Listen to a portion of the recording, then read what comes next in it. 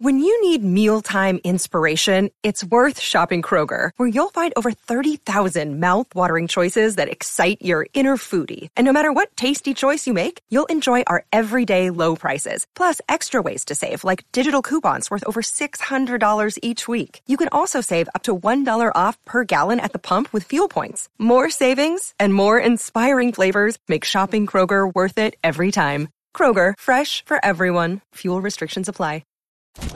This episode is sponsored by Grand Beats.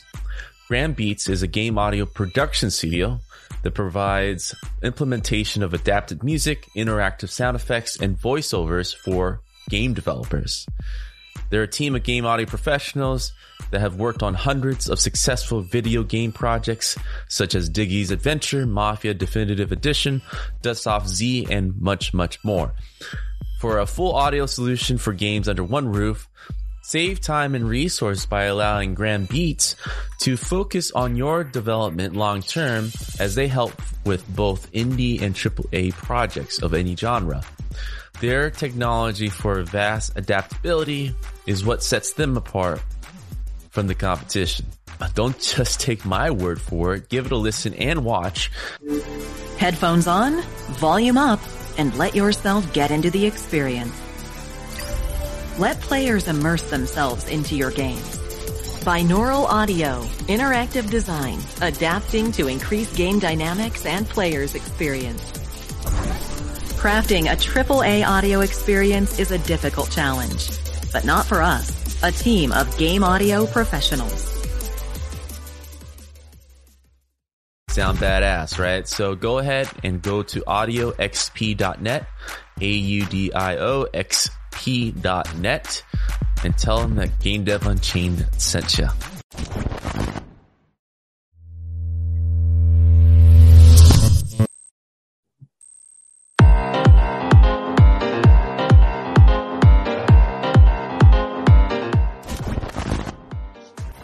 What's up, everybody? Welcome to another episode of Game Dev Unchained, the number one game development podcast about game development and the lifestyle thereof. I am your host, Brandon Pham, and with me, two special guests, Evan and Jeremy. How you guys doing?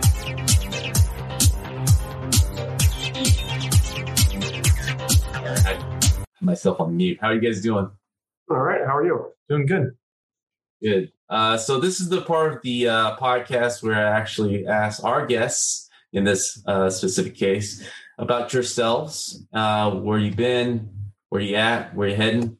So Evan, let's just start with you and we'll talk to Jeremy. Yeah, so I'm Evan Anthony, creative lead on Genesis Noir, which I made with Jeremy. And we studied new media design at RIT together. And after graduating, we both worked in New York City as doing web design, interactive installations, motion graphics. And after doing that for several years, we decided to make our own game. And we recently released that game just a little more than a year ago. And then since then, we've been patching it because there were a lot of bugs and adding some free DLC and making some new things, which we're excited to share in the future. Yeah. And I'm Jeremy. I'm the technical lead. And I don't think I have much else to add that Evan didn't already cover. So you guys met in, early in college then, I assume? Or you guys were friends before? In college, yeah. We were in the same program. And you were mentioning, Evan, the graphic design was your major before everything? New media design, which is like fancy high-end websites. It's basically Flash websites back when Flash was a thing. And motion graphics and some installation art kind of stuff. Yeah, so we learned a pretty broad range of skills in that, but not directly game design. Jeremy ended up being more interested in the programming and development side of things. So after graduation in his career, he kind of focused more on creative technology and creative code. And I kind of like kept going on more animation heavy kind of stuff. So we started from the same education, but we kind of diverged into complementary skill sets. Well, this is pretty unconventional. Do you guys have a game art program in the college, or was it just unavailable? Okay. Now they do. Now they do. Yeah, now Artsy has a I don't think they have a specific game art program. Everyone I know who's gone into game art is always they've come from like illustration or kind of just traditional arts. That's usually what works out best, I've found. Yeah. So making our first game, we had never used Unreal before, and I'd use Unity in a few projects, but nothing like a commercial game release, which is a very different beast than making like a web experience or interactive installation. We learned a lot and made a lot of mistakes, and we're pretty naive, but we pulled through and released our game. Yeah, well, let's talk about. Let's talk about like these different, the start of it. Like how long was the process? How long did it take? The inception of it, was it always an idea upon graduation that you guys would go and do this? No, like you came into it later. We were both interested in games, and we knew that about like each other. And after we graduated, Jeremy and I would take time off from like freelancing or doing work and like just make little projects. Like we bought 50 pounds of dry ice and spent a weekend like making little short experiments and short films with that material. And we're just very interested in mixed media, and that interest kind of like naturally led to games, like as the kind of the zenith of like mixing all different medias. I read this really great book called Cosmic Comics, and I was really inspired by this collection of short stories. And I kind of thought it made me think of this idea that the Big Bang sounded like a film noir, and that this could be a story in the kind of language and narrative style of Cosmic Comics. And I showed that to Jeremy. You were really into it. And this idea kind of like was a perfect synthesis of our different interests. Like Jeremy, you're so into jazz. Right. You've turned me on to so many things. And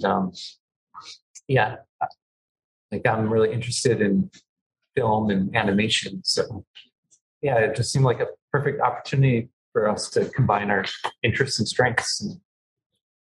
It's definitely the vision is very unique. I mean, even without sound and then the jazz and musical elements, obviously a big part of the game, but like visually it's very compelling. It's very different, and like the noir times of the 30s, 50s, it has like a good mix of it. It's very appealing upon first glance. And the indie scene has been very innovative in the game industry, as you guys are well versed in, right? But you can fully understand that for something to stand out, even in that crowded market, it's amazing. And I think you guys did just that, especially for a first title. Yeah. I mean, ultimately, this is all we could do. Like we couldn't, this is very much our strengths. Yeah. Like we could not make a realistic game or a more traditional looking game. We would really struggle with that. So I'm really thankful that tools like Unreal are getting accessible enough that people who haven't been immersed in game development can pick these tools up and learn them and make something that plays to their strengths. Yeah, I mean, it's a strength to you guys to be able to kind of complete games. I mean, I know a lot of I come from the AAA space, and even with those guys who've been making games for a decade or so, they don't really follow through. I mean, it takes a lot of grit to kind of sit down with a friend. Especially, I don't know if you guys went into the full time. Were you guys like balancing it with the day job? Like, what was that scenario to completion? Yeah. We had done freelance work just on their side for like a couple of years, like 2 years, and we take occasional breaks to work on like little prototypes for the game. And eventually we decided to take like a year off, I guess. How long did it take to make the Vertical Slice? Yeah, we were working on that probably 80 to 90% of the time. We still took on some freelance gigs, but we transitioned to doing mostly working on that project. There was a couple of years where we were just developing that idea and like doing little prototypes, getting feedback, trying to figure out how we're going to pitch this idea, communicate it. Yeah. And then once we made the Vertical Slice, we showed it to some publishers at GDC, and they got a lot of positive feedback. And the GDC before the Candy, or this was 2017. Yeah, it was 2017. Yeah, last few times where it was full. I think it was the year before, two more years before COVID. Right? So. My question is, and I don't want you guys to gloss. I do want to ask like the specific parts of, because the hardest part is the beginning in balancing a lot of things. You guys were saying you were freelancing at first, and then in between, like what exactly was the periods here? Are we talking about a 3-month period and then 1 month on, 3 month off, 1 month on, and then finally, is it a year in? Where it's like, all right, we can take a year off and concentrate. So with your work, Evan, you could take gigs that were like a weekend for animation or something, right? Like I remember you doing that. Well, the precise timeline is the idea. We had it in 2013, and we're kind of sketching on it over the next kind of couple of years, and probably taking 1 month, 2 months over the course of each year to like dedicate our time to making a pre-visualization or a prototype or something. And then in 2016, we, or was it 2016, we went towards making our Vertical Slice. And I think, I took off, I was working probably 1 or 2 months out of that time. And then after that, I went full-time on the project in 20. Was it a 2-man team the whole time? You guys get contractors on the side for help? At the beginning, we brought on some freelance friends to like help us do concept art and the logo and stuff. Yeah. And then once we, teamed up with our publisher and did our Kickstarter, we had a better idea of what kind of scope and how big of a audience we might have for the game. Then we kind of assigned our budget, and we brought on several developers to build like specific tooling and the interface. And we continue to work with our freelance pals to make animation and art. And then of course we teamed up with our musician Skill Bard, who did like a phenomenal job throughout the entire course of development. That was before the Vertical Slice, so it was pretty early. Yeah. Well, I imagine there's a lot of vast education throughout this process for you guys, but you guys still were able to kind of ship this out in a very timely manner. How was that, like whenever you guys hit setbacks where you didn't know a specific way of doing things in the game? I know you guys were playing to your strength, but there was obviously things that you had to learn on the job, right? How did you guys overcome that so quickly? And it's still like, what was the longest period where you guys felt like, oh, we kind of hit a wall here, we need to figure this out? And then, I mean, I don't think there was any kind of wall. It was mostly like, because I knew, like, because we had the source code of Unreal Engine, if there was something that was not working or weird, then I could at least try and figure it out. And there's a lot of online resources and people that I've met just through networking that we were able to like consult with in terms of helping us like solve problems. Yeah, and we partnered with Plastic Fern to help us to Xbox and Switch, and they helped us with controller and certification.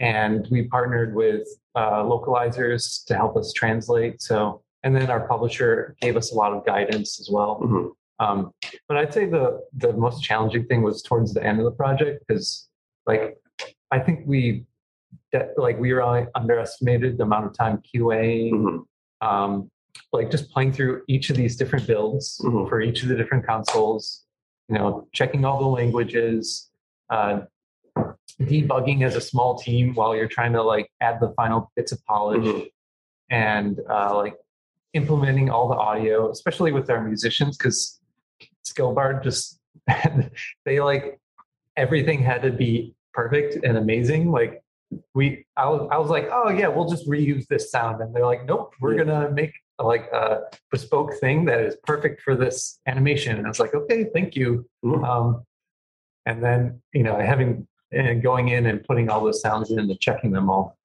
I definitely underestimated that part. So was it roughly an overall? I think you mentioned this, but was 2.5 years, 3 years overall from conception? And well, we released in early 2021, and we finished our Kickstarter in 2018. Yeah. So it was like basically 4 years of full-time development, and then 1 year. Let's say 1 year over the course of several years of like tinkering away as freelancers. The Kickstarting thing. So that was when Kickstarter was. I always mix up my timeline with Kickstarter because there was a really hot period, obviously. It slowed down a bit, and then it's kind of stable now, right?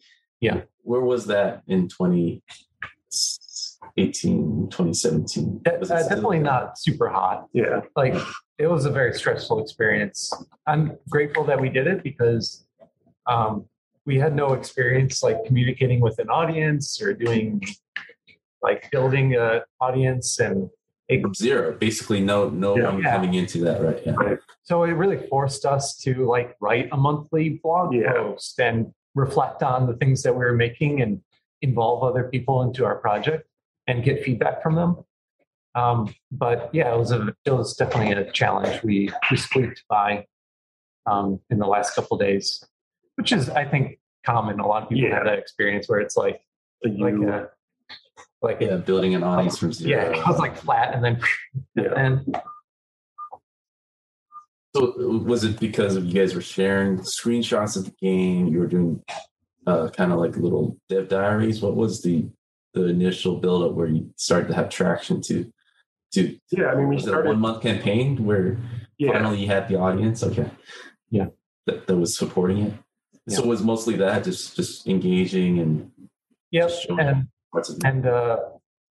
we had signed up with our publisher previously, and they helped us manage that and reach out to people. And it was just like trying to find out other projects that were live at that time and collaborating with them. And like we teamed up with some video game socks. And they made socks out of our characters, and we hyped them up. Yeah.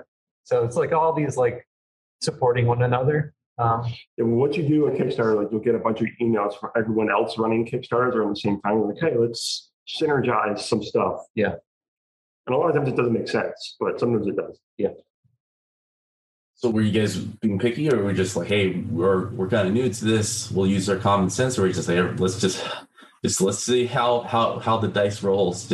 I mean, we were pretty picky. Yeah. Like if a project looked relevant, like a similar audience, then I think it makes sense to share it. But if it's like a completely different kind of project or the quality levels in there, then it's not, I think, helpful for us or the other project. So I'm sure you guys did your research before that. There's like an X amount of days.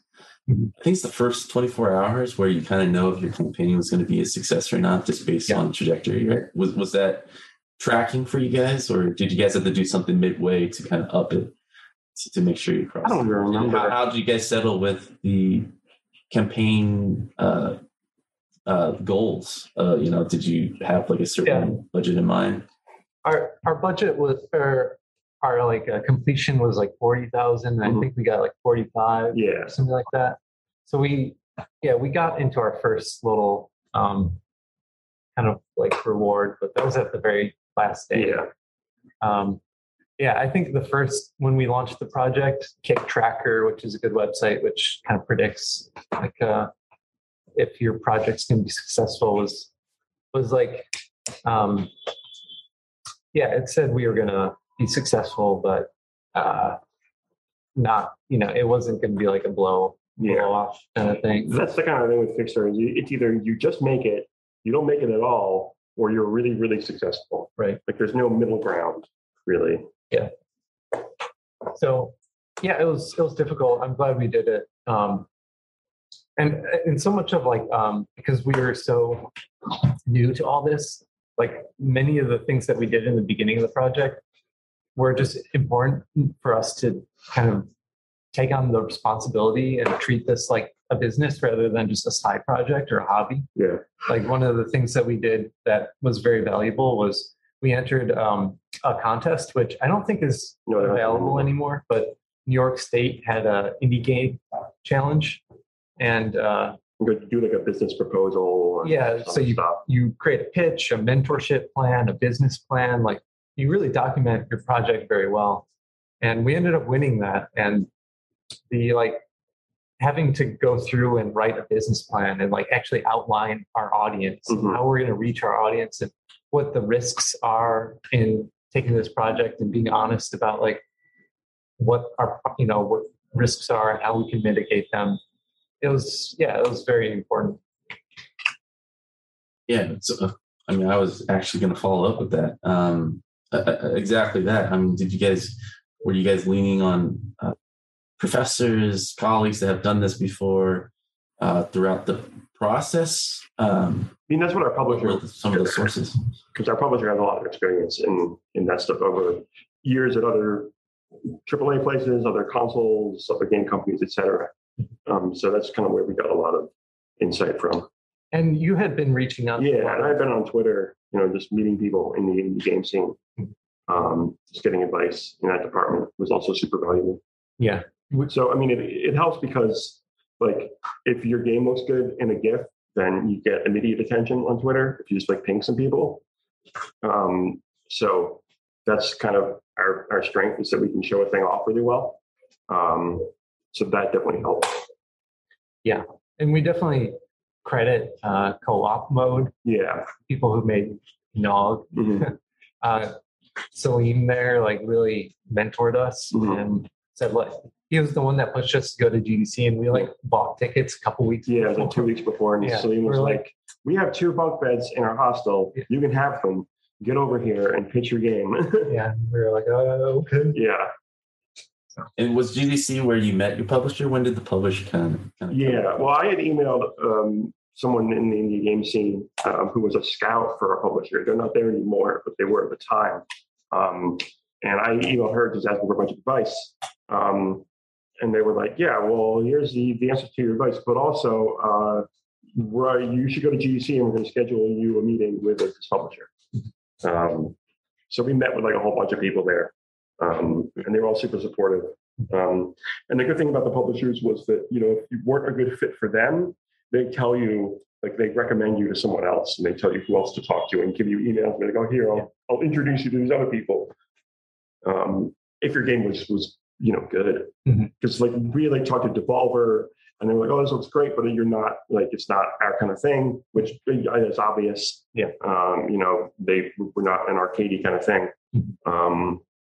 So they were like, oh no, you should go talk to these other people. And, it was just kind of nice to get that kind of validation. Yeah. Yeah. But we found the whole indie scene very supportive, and people are eager to mentor you. And if you ask, and if you show up with the work. Yeah. Yeah, I think there was a period where publisher was kind of like an evil thing that's always take. But thankfully that's evolved, especially because of the indie teams like yourselves being so innovative. Because like just a few years ago, indie publishing is like, what is that, right? It sounds kind of scammy, right? It's like, why don't you? I'm making all the work. Why can't I just do it myself, right? A through Z, like Steam Greenlight and stuff. But because the indie scene have grown and the games are a lot more complex, right? More like akin to PlayStation 2 days, where they were smaller teams, but quality work, that the publishing have become, like you guys have experienced, it seems like more about mentoring and working in line with you guys. When you guys went to GDC, was it basically coming with a trailer, with a prototype? Was it 6 months in, or how far? Yeah, so we had made a vertical slice over 8 or 9 months or something. Yeah. And we had a trailer. Yeah, we had a trailer that you had edited. We had music and sound from Scobard. We had the business plan. We had a pitch deck, the important thing I think we had was that we had tiered pricing or tiered budgets Or scope. Yeah. So if we got $100,000, we would build this. We got $200,000, we would build this and this. And we got $300,000, we built this, this, and this. So that was good. The response was obviously pretty good. They liked that aspect a lot because it showed that we had thought about, how much does this actually cost, and the numbers were, accurate. So that was, I think, a big benefit. Yeah. Luckily, our background coming from advertising and kind of commercial art world, because we got really good at making pitch decks. Yeah. So presentation slides. Yeah. A lot of people really complimented us on our presentations. So we had a very janky, vertical slice that was you could get stuck on things. And it's just we ended up refactoring and redesigning so much of that early content that we made. But I think our publisher and people that, they could see okay, these guys they have a lot to learn, but they're thoughtful, and we see that they'll get through it, with some help. Yeah, they got good bones. Yeah. We can build from this. Well, I want to ask you guys this, I come from an art background. I went through a game art and design. Yeah, we had pitches here and there, but it sounds like you guys had a lot more serious pitching going on. What worked for you guys that you guys felt set you guys apart? Because, when we think of pitching, it's all right, so, and this is the number one thing that people tell us, don't go to PowerPoint. It's all right, screenshots, trailers, what should I be showing? What was your guys' process to kind of end up? Because it sounds like you guys do really well with the pitching. Yeah. I mean, we did a lot of work, a lot of bespoke drawing and laying out what the plot would be and what the characters are. And this would be on a screenshot after screenshot while you guys are standing there explaining slide by slide, or we just put together 100 slide presentation in Google Slides, and trying to really be economical, so that each slide has a very simple concept that it's conveying, but there's some hook to it. You're continuously putting you're telling a story. Yeah, but you're constantly putting little hooks of that. At this stage, we haven't made the thing, and the game that we're trying to create, we're very flexible with, but we want to create little scenes that let the viewer of this pitch kind of inject their own imagination, identify with what particular thing that they might find compelling. So we had a section on gameplay, and we had created some prototypes, and we documented those with GIFs and texts, which describes the thing that we had made. But we also sprinkled in just 1-page slides with things that we hadn't made but we wanted to, explore, performing a Japanese tea ceremony, or hunting a stag through a primeval forest. Just one sentence kind of ideas, which we didn't get into specifics about, okay, how is this going to be implemented, but trying to leave enough open that people could, their imagination could be stoked. You guys find yourself having to, because you've done a lot of those before you got the publishing deal. Kind of tailoring to the person you're talking to, like how much time did you really have to, meet the person and like, nah, I know this, their appeal is this, let's emphasize on these slides versus others. It sounds like you guys were doing that. Yeah. Oh yeah. I mean, that's definitely one of the most important things to do is also branch off your pitch into variations which satisfy the needs or the question or answer the questions that a particular person might be interested in. But that said, I think since we were so inexperienced, we didn't necessarily have the context to know specifically a lot about each of the individual publishers. So yeah, our pitch decks for them were customized a little bit, but not significantly. Later, when we were pitching console people and stuff, that was all. Yeah, we would do bespoke decks for each person we were talking to. Yeah. How different were they compared to the other publishers? Those were. I mean, it depends. Depends on what our goal was. If we pitched to Microsoft, I guess, and our publisher did that pitch. I don't think we did for Genesis. Yeah. For the Game Pass thing. Is that normal? The publisher kind of taking you guys' pitch and... Yeah, I mean, for the first time, I guess. I don't know. Well, so our Genesis Noir, we Game Pass licensed Genesis Noir, and that was part of a larger deal that Xbox did with our publisher. So they licensed several of the publishers' games, one of which was ours. Yeah. So the publisher had a larger pitch that we were a part of. We weren't directly. Oh, I see. So they had a deal before, and you guys were included as part of this tender for one deal, and then we want to take this as part of our pitch to. Yeah. Yep. Oh, interesting. How involved were you guys with that? Just from results and. Not at all. We woke up. We provided as much, info that they needed for them. Yeah, and then and they said okay, these, really we just need these 5 slides or whatever. And we weren't involved in the actual meeting with Xbox. No.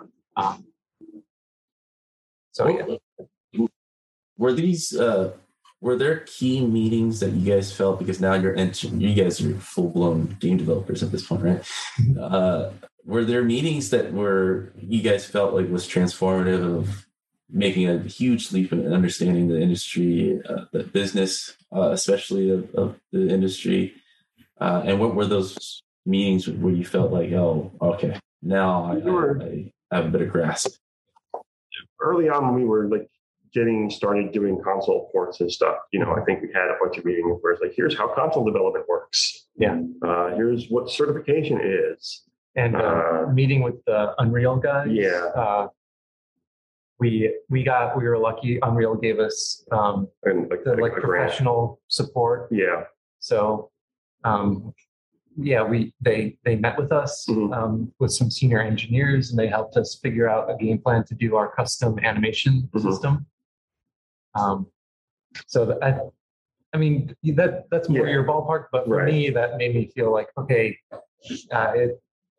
these guys are taking us seriously, and I have a better idea of what is involved in the engineering. Right.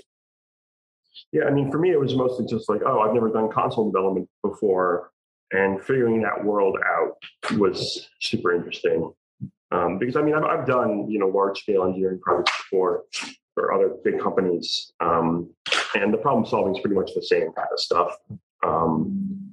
It's just now, I guess the big difference was you're selling a product to a client, like a big company, if you're making something for them, versus selling a product to the general public. That I think is kind of the big transformative kind of thing. Yeah. But the main thing about the meetings with our publisher was that basically every time we had a meeting, it was oh, great. These people have our backs. They know what we're doing. They understand stuff. It was great to just always talk to them, and we were always on the same page. Yeah. Yeah. And they also, especially leading up to release, we had several conversations with Chris from Fellow Traveler, CEO of the company, and like about what the expectations for the release is going to be dealing like. with the emotional impact of it, and dealing with press. Yeah, and because we hadn't spoken with press before, and we hadn't done interviews, basic things.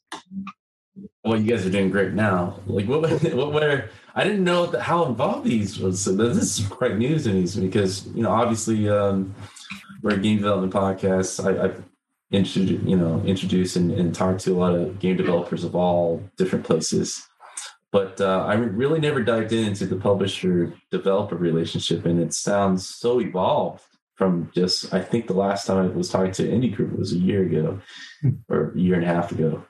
And it sounds there's a lot more mentoring than I expected, where they really walk you through everything.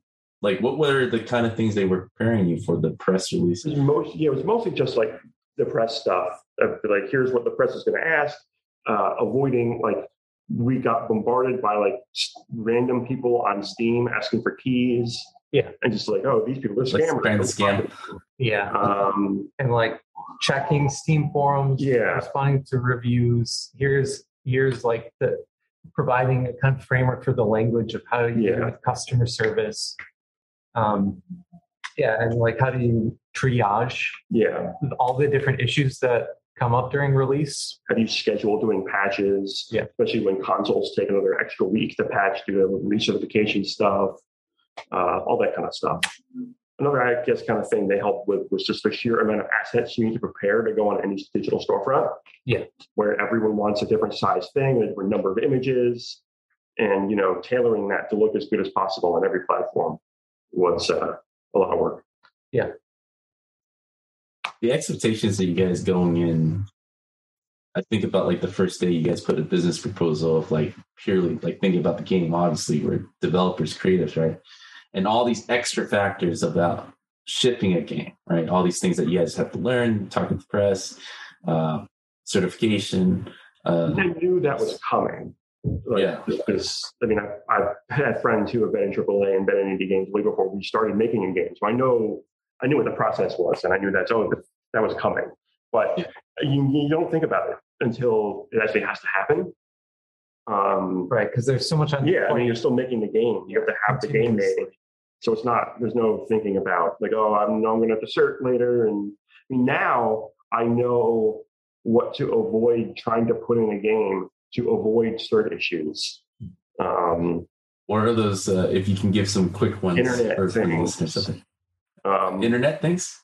Yeah, if you put anything in your game that needs to talk to a server that isn't owned by the company that you're doing that isn't owned by Microsoft or Sony or whatever, then there's this whole rigmarole that you have to go through.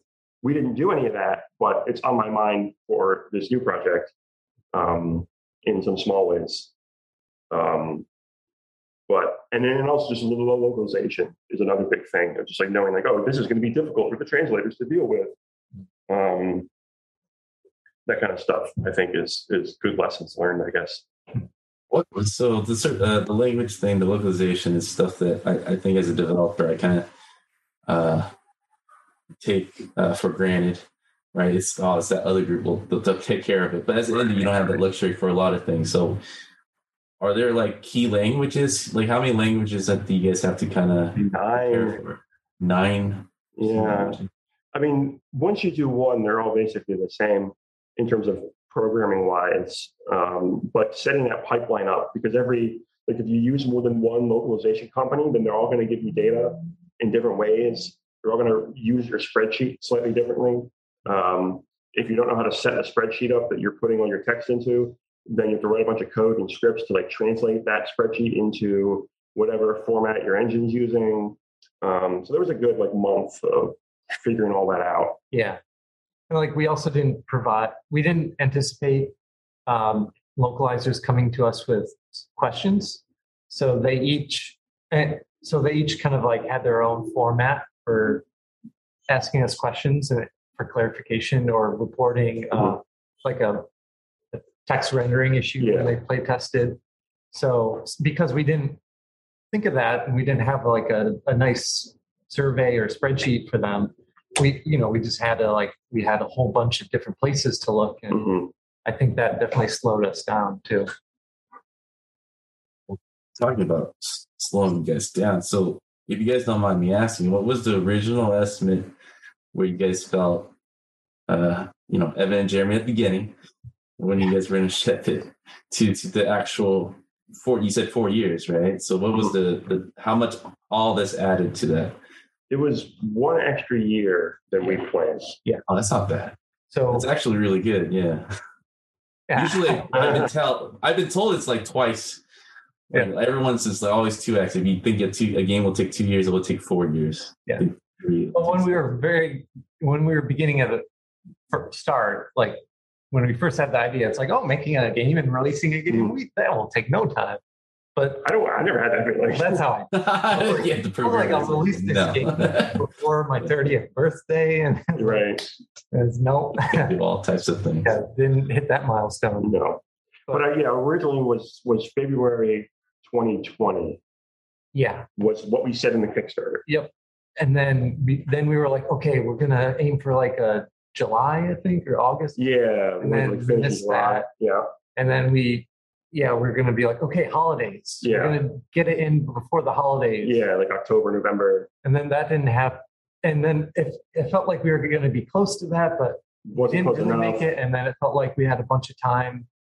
It was like, okay, but then we're sitting on this for a bunch of time. Right. But really, we needed that to put in the polish and debugging. And we still released with a lot. We still needed another 3 months. Realistically, yeah, just to debug and play test. Yeah. Our Steam reviews early on got hit somewhat very hard. Understandably. Yeah. I mean, because we also had issues where we had fixed bugs, especially for Xbox and Switch, but we couldn't get them to our players for Switch had an old build for the first 2 weeks or month, right? Before we could get the the builds that we launched with on Xbox and Steam. So the first couple days of release was so strange. Yeah. My personal experience was each day was a week. Felt like an actual week. Yeah. Because I was sending out Kickstarter keys to our backers, and I was responding to customer support. I was responding to the press. I was checking, Twitter for feedback and trying to also fix bugs. Yep. And it was just I slept, but we slept. We slept, but there was just so much input, so much stress. Coming into and so much emotion and feelings about releasing this thing finally after working on it for so hard for so long. It was a very strange experience. You guys feel? I think I know the answer to this. Do you guys feel at some point that it was easier to quit during the process? No. I mean, we had a contract for our publisher saying we're finishing this. Yeah, that helps. Yeah. And I mean, no, there was never anything that sucked enough to be I don't want to do this anymore. Yeah. It's okay, are we going to disappoint people by being 6 months late? Right. Or however late, Yeah. So the delay, the publisher was always fine with the delays, but we always had to spend a day wrangling a Kickstarter message to be hey, we know we said this, but now it's actually this, and it's for these reasons. And the reasons are always valid. And it was, we're adding controller support, we're doing this, we're doing that. And we also had some stuff that we couldn't even announce. So we make up some little things. But mostly it was around controller support and accessibility kind of things. Remappable buttons, all sort of kind of things that we were adding. Yeah. But we were adding them because they were part of cert for Xbox, which we didn't announce until, it was for Switch that we didn't announce. And there was also performance fixes for Switch. Yeah. I think we had done Switch that we probably would have released back in the holidays. Yeah. Just because that was the main source of things, was just making that game not die on that console.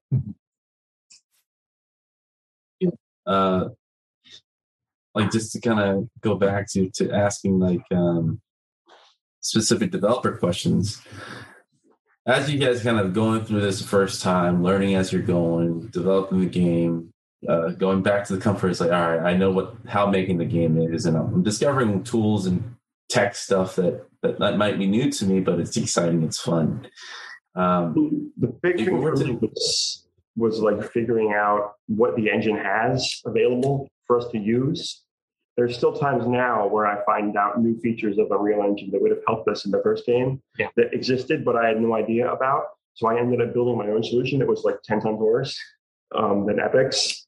So that's still a weekly occurrence for me.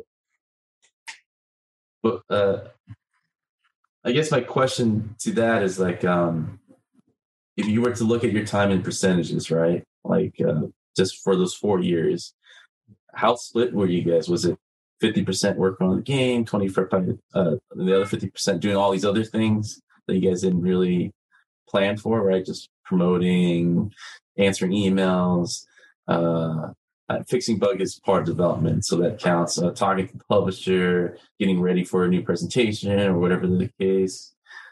What was your time split if you look at a typical day? What that looks like. Yeah, it's hard to quantify. Mm-hmm. I think it was definitely more for me than Jeremy. Yeah, because I made the trailer, and we released, it was like a collector's edition where I made an art book, and I made Kickstarter rewards. The Kickstarter rewards ended up being a lot of work. So like I guess with the trailer, Kickstarter rewards, like 10, 15%. Yeah, something like that. 15% promotional stuff.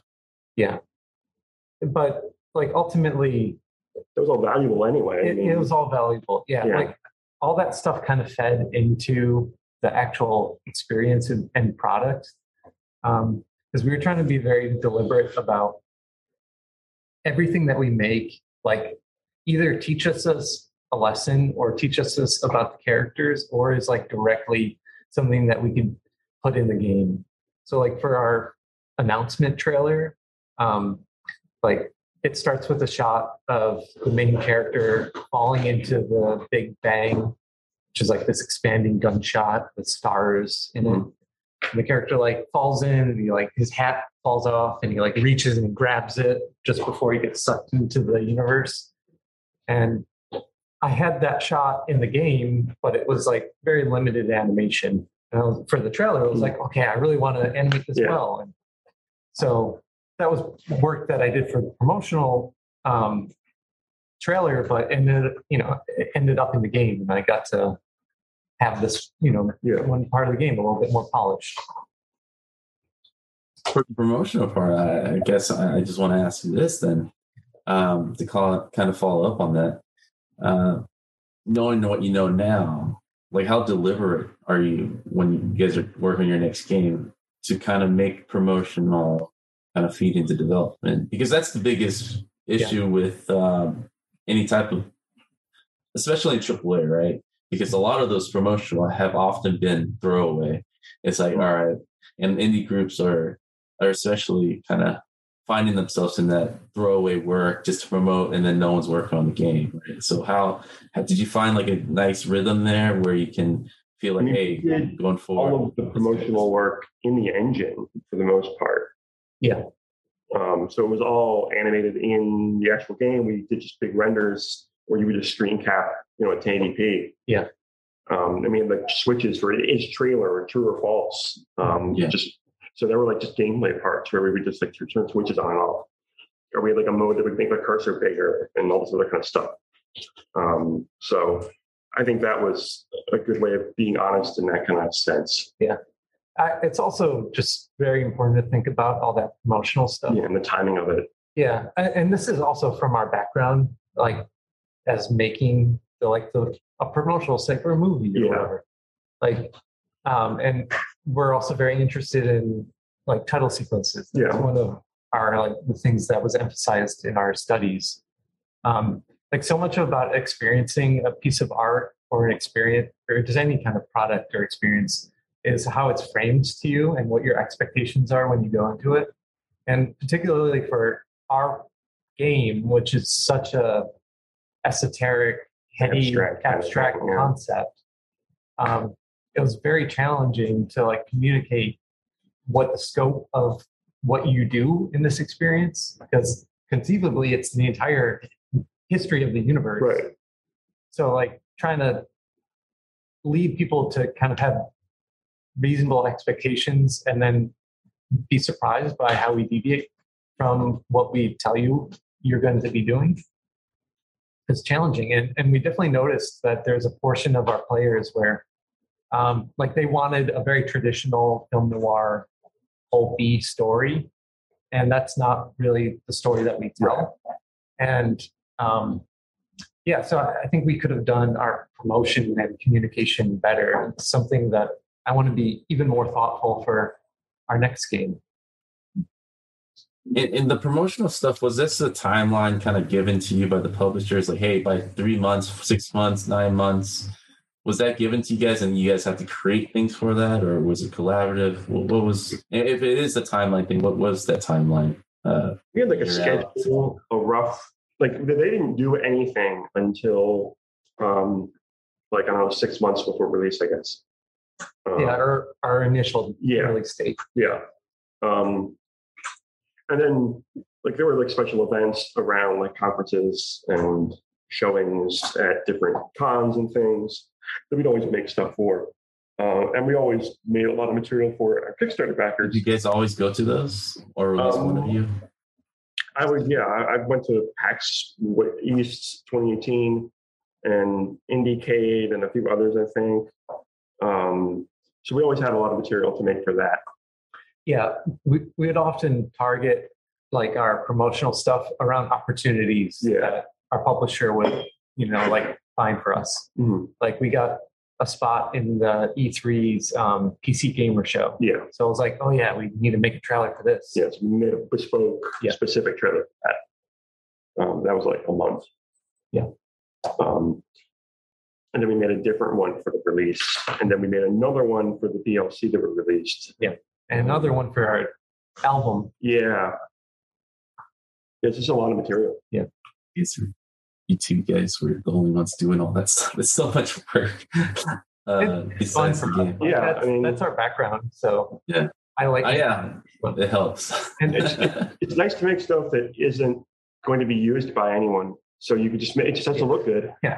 As long as it looks good, that's all that matters. It's just a video or a GIF, And the nice thing about making a video game is we just have so many assets and tools and things to play with. And like so much of it we can't put in the game because playtesting, stability, just pacing, the scope of the project. But like I have all these assets and like I have systems for like manipulating them, and like it's just fun to play with them. So yeah, the marketing stuff is an opportunity to like take all those models that you just see in this one scene and like they're really cool, but like in our album trailer, I just like put them in I spawn copies in a ring and it just like rotates and it's just graphic and it looks cool. And it, to actually make all those systems by hand or make those assets for the first time, it's a substantial amount of work. But for me, like I have them all on. Yeah. It's an opportunity to like bust them out again, give them the love that they really deserve. Definitely.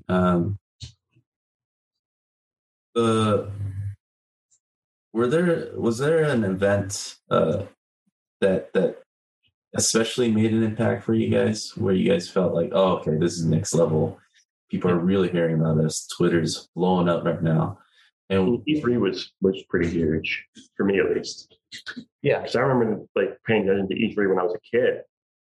And it's like, oh, only the big games get to go there. I mean, I wasn't at the event, but I watched it online. It was just pretty surreal. Just to be like, oh, it's have the announcer. Yeah, right. Be like. Yeah, and we're like sandwiched at the very end between, I don't know, two gigantic games with way more money behind them. And just, squeeze ourselves in there was pretty surreal. Yeah. For me, it was going to Day of the Devs and having people play our games, which is an event in San Francisco hosted by Double Fine. Yeah. And just everyone there was very, very gracious and like very kind. And our build was super buggy and like not polished like to the degree that really we wanted. And making the experience of making the game was like, and this is so much about art. Oh yeah, here's an example of how we could reuse these assets in our trailer. But yeah, the experience of making any piece of art in my personal experience is that like you have such like high ambitions and like in your mind it's like, oh, this is gonna be so awesome, right? And then you sit down and you actually try to make the thing, and there's constraints and there's limitations, and sometimes you figure out solutions that surprise you and that are better than what you had anticipated. But oftentimes, especially in game development, there's just realities to like what a small team can do and what technically can be accomplished, and just also like your own creative limitations. Like I'm not as good as I want to be. So showing someone like all our failures and all make this the thing that isn't quite what I really had hoped it would be, or that I haven't had the time to put the work in, and then have people still be into it, even though I'm seeing all the faults and all the places we had to cut something, or all the places we spent a week debugging something and feeling really frustrated with it. Getting that reception from players was very meaningful. There's an often pain point and reward when you put any product out there to be judged, and especially being in a bigger team where most of my career has been, it's easy to kind of hide behind like the faults, right? It's like, oh, well, I mean, I'm one of 300 people. It's not all my fault. But as an indie team like you guys, I think you're the only one that could be blamed. During development, I think it's very humble to kind of like take holes in. So the more critique, the better. We're making the game, we're fixing the game as the ultimate expression of all our experiences, right? And when it's out, like I think that's the number one fear. It's like, all right, it's out, I'm exposed. People are either really like it or not. Like, what was that? Was that part of the preparation of press? Like, what was? I mean, there's you guys bracing for that. Do you guys think about that? There's only so many words someone can say to you to prepare you for that kind of thing. But I mean, it's like you put so much time into a thing, you're not prepared for any kind of emotional impact for everyone beholding it. And it's different from commercial work, because with commercial stuff, it's like, oh, it's no one cares about me making it. They only care about, it's Nike. Nike put up this ad. Okay, great. No one really cares. It's gone in like a month or whatever. But when you put out a game, it's like, oh, it's like a baby that you birthed. Yeah, that's how much effort that you put into it. Especially with our goals, where like this is really an expression of our interests and our, things that like we really want to, find beautiful, interesting. So. Yeah, it was definitely difficult. It's like what I find really challenging is the fact that our relationship with what we've made is so fundamentally different from what anyone who's played the game. Like, I have no idea what they experienced. I'm incapable of enjoying it. Yeah, feels like especially our game isn't really. It's not about like learning a mechanical skill and getting better at it and like developing mastery. I imagine developing those kinds of games like. They can be a very like fulfilling process. But for us, like our game is all about like just exploring and discovering where we, the authors, take you on this narrative. And we take you to some surprising, unexpected places. And when we first had those ideas, it'd be like, oh, it'd be so cool to do this. Like throw you into the heart of a black hole. Like, oh, cool. I want to see that. Yeah. And we made that, and then we had to play test it 300 times. Like, I never want to see this again. And so there's nothing surprising. Like, I see people screenshot scenes, which I remember when I illustrated them, was like, I remember feeling good about it. But now nothing about it is like, oh yeah, that is something I'm proud of, or I think it's beautiful. I'm just overexposed. Yeah. So maybe in a decade, I'll look back at it and be like, all right. Yeah. That was okay. But for now. But you guys are still able to enjoy that people are enjoying it, right? That's some kind of a validation, of course, right? Yeah. I enjoy the process more than the end result. Yeah. Like personally, as the person who made it. And I'm very, very happy that people appreciate our garbage work. And we could do so much better. So, that's great. We'll show them what a good game actually is. It's true. I'm terrified of English reviews. How long were you guys able to kind of, because, all the way to launch, you guys were working hard. Even post-launch, it sounded like there was a lot of work involved with that. Yeah. When did you guys feel relaxed to be able to kind of even think about the second project? Or was that in your minds already while you guys were close to shipping? Yeah. We had ideas for next projects that were just like percolating, and I've been collecting inspiration and writing down ideas, but no real active prototyping or anything like that. I'd say it took us 4 months after release for us to debug all the stuff, to ship out all the Kickstarter rewards, to just decompress before. I don't know. Personally, I feel like we had the same kind of like rhythm that I remember from the beginning of the project. Right. But yeah, during that time we were working, but we tried to take it a little bit easier.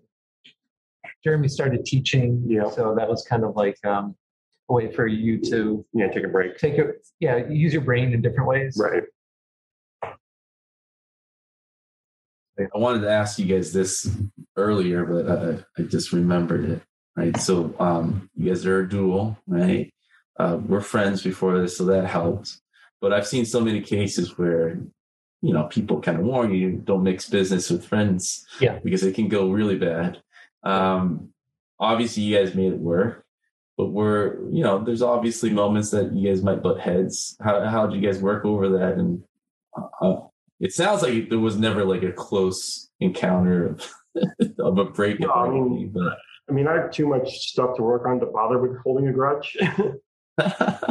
So I can be mad at you for like a day, but that's about it. I don't have patience for anything longer than that. No, same. Well, I think, yes, like rooming with someone, working with someone, it's going to really change your relationship, especially like I haven't spent as much time with Jeremy. We don't hang out much. I don't spend time like I spend with you, like with anyone else. Yeah. So it's just, we have a very fundamentally different relationship. I think, if we weren't actively working on a project, we would revert back to our role. We'd still like to collaborate every now and then. But it's just, a lot of forgiveness. We trust each other. We both knew that this was kind of a project we really believed in. Yeah. So there was never like, does Jeremy care about this as much as I do? Right. No. I think we both felt like we owned this. And it was like a real synthesis of ourselves that we couldn't make individually. Right. That's, it's tough, but also like very beautiful to kind of come together with, someone that you really respect and make something. Yeah. Well, to kind of throw on that toughness, the Pandy happened. I mean, you guys shipped right after, in the heart of it, it feels like March 2021, right? How did that do anything to the development? Was that? There was like a good 3 or 4 months right as it happened where you were at home and I was just in the studio. Yeah. And I was like very, very non-productive for like several months. And there wasn't a lot of communication because everyone was just like hunkering down. Yeah. Yeah. Beyond just, obviously everyone's mind was, especially we were in New York City. Yeah. So, I remember hearing sirens and or people, banging pots and pans. And so I remember just mentally paying more attention to the news than really was probably necessary. Totally. And I also really believe in sharing a workspace with someone and being able to answer questions or just motivate each other. That definitely impacted, I think slowed us down during that period. But luckily, we weren't planning on having a social life. Yeah. So like for a time when we were just going to like commit to making a thing, it was well timed in that sense. And this is one of my last questions, but it's my favorite one when I'm kind of talking to indie teams. There's obviously a lot of things you guys learn, right? You guys went through like a pandemic together too, and shipped the game on time. Knowing that what you guys know now, do you think it's going to equip you better for the next project? And in what way exactly, specifically? Absolutely. What ways to improve? It can be productivity or just really. Just like, I know how to build a game properly now. So like we just had so much technical debt in the first game, which is like the concept of, you start making a thing and you don't know what you're doing, but you have to start with a scaffolding. The scaffolding you built is kind of crappy because you don't really know how to build one. So you're stuck on top of this rickety scaffolding for the rest of the project. Even when you know it could be better, you don't have the time or energy to change that.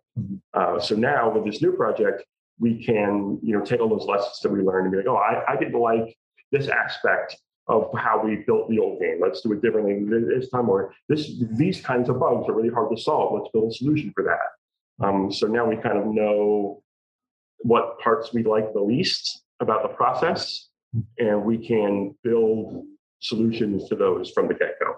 Yeah. And also just from narratively, the art side of it, we had never written a story or like written characters this long. Like we've done like 30-second, TV stuff. But yeah, well, I don't even think of those as characters. They're iconographic. Right. They're a caricature. Yeah. So I think by the time we finished this game, we kind of really started to learn storytelling. And I'm really excited to kind of synthesize the thing that we made, our Genesis Noir, and the strengths of that kind of our abstract storytelling, but kind of satisfy some of the more structural narrative kind of storytelling things that we didn't do quite as well with our next game, and try to just continue to refine and figure out that balance and find ways to inject characterization and plot and narrative into this kind of abstract framework. I know you guys are not ready to announce it, but I just have a general question. Did you guys have an automatic in with your publisher for the second project? How early did they kind of tap you guys, seeing things were going well with Genesis Noir? Like, it was that conversation kind of automatic. Yeah. Like we just enjoyed working with them so much that we couldn't really imagine doing this project with someone else, at least. Yeah. And I got the sense. Did you have to go through the pitch the same way? What was different about the second game? There was more trust for sure. So like we knew what they wanted to see. Yeah. And we didn't really have to show them much. Yeah. We showed them 3 or 4 ideas. Yeah. Which we were really excited about all of them. And they kind of gave us like this is like the natural next one, and then this would be a good follow-up. And so they gave us their input on, some of them were just like wild. It's like, how can we, it's a fun idea, but we can't sell this. This is going to be hard to sell. And we're like, yeah, we know. Yeah. So maybe we'll do those at some point. But I don't think we would have been, we wouldn't have been successful in creating anything without a publisher. Mm-hmm. And then they also really pushed us to kind of take on this, like controllers, make it run on lower end hardware and Switch. And they brought it, they helped us bring it to Xbox. So I think they definitely have earned their cut of any of our projects. Yeah, for sure. So, it felt like a natural next step. Awesome. Well, we just hit that hour mark. I want to thank you guys for spending an hour with me. Hopefully, it was painless. That's my goal every time. Those are great questions. Yeah, thanks. Well, you guys are great developers. I always look at you guys as the shining light. Because, even the Pandy, AAA developers are having the hardest time working independently. You guys know firsthand what it's like to be remote and trustworthy. And so on the big scale, a lot of developers, even though, our industry as a whole grew, a lot of people were struggling just trying to ship games and do things. And so smaller teams like you guys are always, to me, kind of are the innovators and basically showing what the industry is going to be like and what it should be to make creators happy, right? The more we understand the full process of game development, the better we are as game developers. So when we do decide to kind of group together in a team of 300, right? We'd be like Sparta if we want to. Right now, I do see like a huge disconnect with, even though they have all these releases, but you go to the biggest publisher, the biggest game, and talk to that developer, they don't understand the process from beginning to end. And I think that eventually does hurt the industry. So what you guys are doing is very inspirational. I do want to kind of shut up at this point to kind of hand the mic over to you guys to tell the good people how to find you guys, and then everything, how to kind of keep updated for your next project and go out to buy Genesis Noir, where they can get all the info. So it's on Steam, Xbox, Game Pass on both PC and Xbox One. It's on Switch, it's on Windows and Mac. We just released some free DLC content several months ago. And you can find us on Twitter and at Genesis Noir Games. Instagram. We're still throwing up things now and then, but we're pretty quiet. I think we'll start, we'll be quiet for a while. Yeah. But we're really excited to show our next stuff, because I think, if you enjoyed our first project, then I think you'll be interested in our next. And thank you for giving us this platform and asking such thought-provoking questions. And thanks so much. Thank you. Yeah, anytime, man. Anytime you guys want to come back, we'll be glad to have you guys and talk about everything. That's it, guys. See you guys all next week.